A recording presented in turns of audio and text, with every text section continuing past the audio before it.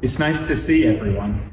We just finished our Good Friday service here in the church, and normally we'd be setting up for our children's services on Good Friday afternoon, where we walk through the last week of Jesus' life, all the way from Palm Sunday when he comes into the city in glory, all the way to his death on the cross.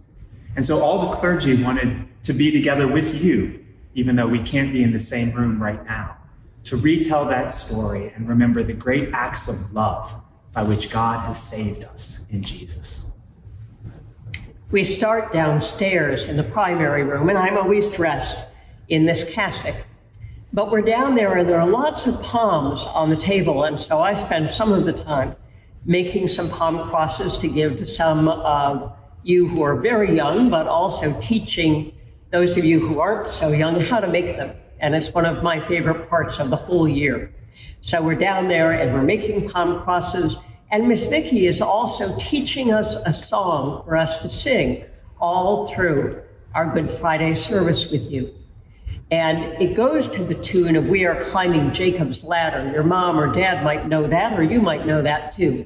But the song is "We are on the way with Jesus. We are on the way with Jesus. We are on the way with Jesus, children of the cross." We are on the way with Jesus. We are on the way with Jesus. We are on the way with Jesus, children of the cross. And suddenly, while we're singing and making palm crosses, a woman bursts into the room and says, "I've just seen Jesus. I've just seen Jesus. Come with me. I think I know where we can find him." And we make our way upstairs with our palm branches or our palm crosses and singing as we go into Sunderland Hall. And there are big palm branches, and they're all over the floor, and we all have ours. And so we wave them and we shout, "Hosanna! Hosanna! Hosanna, Jesus!" And then Jesus comes around the corner and comes into the room. And he's going towards the gate of Jerusalem, but as he passes between us, he always smiles. He knows we're there, and he knows that we love him as we shout Hosanna. And then the woman who's been helping us says, "Quick, follow me. I know where he's going, and I think I know a shortcut. Follow me." And so we follow, and we sing, and we make our way down into Coburn Hall. But when we come into Coburn Hall, where we have Thursdays at St. James, it doesn't look the way it usually looks. All the tables that we usually share our dinner on after Thursdays for families are gone, except we're told that we're there to share a special meal. We're all going to sit in a big circle and remember the meal that Jesus shared with his friends, what we often call the Last Supper. Many of you probably have Jewish friends and folks that you know, and they've told you about celebrating Passover with their families. That's the meal that Jesus is celebrating, a Passover Seder.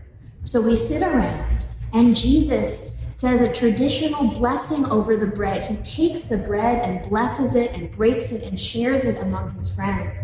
And in this gesture of sharing and feeding all of us, we see the same meal that we all share together on Sundays. We see the way that we break the bread and share it and remember Jesus giving his body for us when we celebrate communion on Sunday mornings. So we share that special meal together.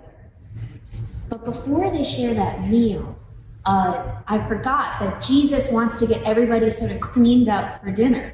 And so I had forgotten, just like we're all washing our hands a lot right now and making sure that we're all cleaned up and ready to safely eat together, Jesus decided to show his friends how much he loves them by helping them clean up. Just like your mom or your dad or someone you love helps you clean up, Jesus goes around the table with his friends and washes their feet. All of them wore sandals everywhere, and it was all really dusty and dirty, so when they came into the house, they need to wash their feet. And so Jesus goes around and washes all of his disciples' feet. He wants them to know just how much he loves them and how close he feels to them. So he washes their feet. And it's that kind of love that Jesus has been showing that is attracting a big crowd. A lot of people are following his way of love. And some of the kings and the governors, they're saying, wait a minute, I'm the king, I'm the governor. Who is this Jesus person? But people are following him. People are drawn to him and his message of love, and they want to be his friends. The last couple of years, I've been a soldier downstairs, and I come busting out of the closet, and I blow a whistle, and I have a sword, and I'm going to miss doing that this year. But we come out, I'm a soldier working for some of those kings and those governors who are afraid of Jesus' way of love, that they're losing their power to this guy. So I come out of the closet with my whistle and break into your meal, and we arrest Jesus, and we take him upstairs into the church. You might remember that. And then we go to the back of the church, and standing up on a balcony is Pontius Pilate, played by Ryan. One of my favorite hours of the year, playing Pontius Pilate, who's the governor of Judea. He's a Roman governor running this small country far away from Rome, but he's working on behalf of the emperor in Rome to make sure that everything's peaceful. And he doesn't like all this disruption, but he's kind of too busy. One of my favorite lines is, I don't have time for this, I'm the governor. And he doesn't want to have to deal with this problem. So he has a little back and forth with Jesus, and he basically says, what is all this about? What is truth? I don't need to be involved. I wash my hands of it. And so he pours water on his hands, and I always get to fling water over the balcony onto you, so you feel that water. And it's a way of him saying, I don't care. You do whatever you want to with this Jesus.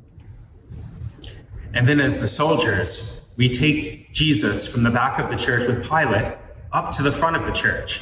And standing where we usually read from the Bible, we have two figures that Jesus comes before. One is a king, and the other is the chief priest. And they never really agree on anything together. But in this moment, they agree. Be done with this person, Jesus. He's causing trouble. His message of love is uniting all kinds of people. He's a troublemaker. Send him away. So we go back down the stairs with the soldiers. We take him downstairs, and we put a purple robe on him. We put this purple robe, and we mock him. We make fun of him. Like, oh, you think you're a king? Fit to wear royal clothing? And we put that on him. We make a crown, but not a crown with gold, but a crown of thorns. So we're making fun of him and mocking him along the way. And Jesus, we have him carry his own cross, which is very heavy. And we're making fun of him as he stumbles along. And we say, oh, do you need some help? Maybe this person can help you carry the cross. That's right. They've dressed him up like a king, and they're making fun of him because he doesn't look very much like a king. At this point, Jesus is really scared. He's really tired. He's been carrying this big wooden cross. As we've dragged him all over the church, they dragged him all over the town. And everybody's making fun of him. And the soldiers realize Jesus isn't even going to make it carrying this cross anymore. So they pull somebody out of the crowd, an innocent bystander who was watching all this commotion. This man named Simon from a place called Cyrene. Simon of Cyrene. They pull him out of the crowd and they say, hey, you guy, now you carry this cross. So Jesus is sort of limping along. He's been hurt. And Simon helps Jesus carry his cross. But then we realize, because we're down in Donegan hallway and we see all this, and we realize we can help too. And that's when so many of you come along behind Jesus and help lift up the back part of the cross so that it doesn't weigh so heavily on him. And together we all make our way out of Donegan Hall and up through the reception area and out onto the street on Madison Avenue. And we've done that some days when it's a beautiful sunny day, and we've done that some days when it's starting to rain. But we do that every time, and we walk with Jesus in through the doors of the church until we look down the aisle and we see this platform, which we've transformed into a hill. And Jesus comes and he puts the cross right there on the hillside. And then Jesus, who is our parishioner, who is helping us see Jesus by what he does, he leaves. But we are staying and watching, and as we come in, we are still singing. We are on the way with Jesus. We are on the way with Jesus. We are on the way with Jesus, children of the cross. We have here some of the symbols of pieces of this story that members of our youth group then bring up one by one to help remind us of what happens next. So we have first these very large nails that were used to nail Jesus to the cross, nails that would have gone through his wrist and through his ankle, nails that would have been terribly, terribly painful for Jesus as he's hung up on the cross. And above Jesus' head at the very top of the cross would have been this sign. Pilate got his way in the end and had the trouble put aside by having Jesus put to death. And he made this sign to not just make fun of Jesus, but to make fun of everyone who was squabbling about this. And he said, "This is the King of the Jews, Jesus of Nazareth, the King of the Jews." And he puts it in 3 different languages so that everyone who was going by would be able to read it, because Jesus was crucified just outside one of the main entrances into the city. So people would have gone by, and as they went by, they would have been scared, because they would have known that you don't mess with Pilate or with Herod or with Caiaphas or anyone in charge, because it might get you in trouble. So it says in Latin and in Greek and in Hebrew, Jesus of Nazareth, King of the Jews. The soldiers who were there keeping watch over Jesus make fun of him, just as they had downstairs before. And they realize that there are things of Jesus's that they might like his clothes, his tunic. And so they roll dice. And we always have one of the members of the youth group who roll dice, and you hear them on the marble floor. And whoever wins the dice game gets Jesus's cloak. And then as Jesus hangs on that cross for all those hours, he's there for 3 hours, from noon until 3 o'clock in the afternoon. He gets very thirsty. And so they take a sponge and they dip it in vinegar wine and put it on a branch of hyssop and hold it up to his lips so that he can have something to drink. Then they hear Jesus cry out with a loud voice, "Eli, Eli, lama sabachthani," which means, my God, why have you forsaken me?" But some people in the crowd think that he's calling for Elijah and want to wait and see if Elijah, one of the great prophets of Israel, who is supposed to come right before the Messiah, will appear. Then Jesus breathes his last and dies on the cross. We turn the lights down very low to help us all focus on that very sad moment in the story.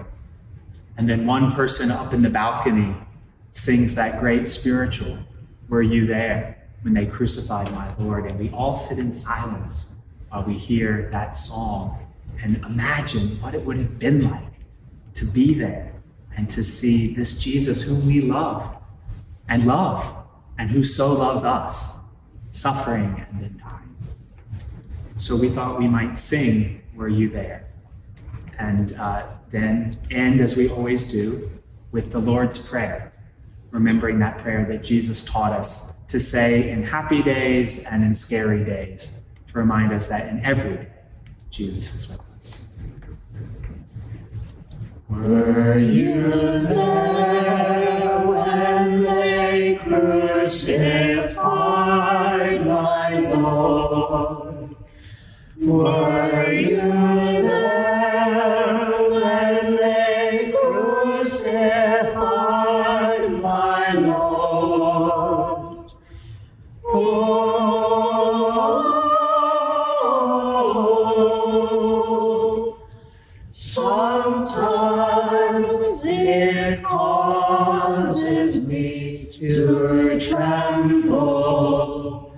Tremble, tremble. Were you there when they crucified my Lord?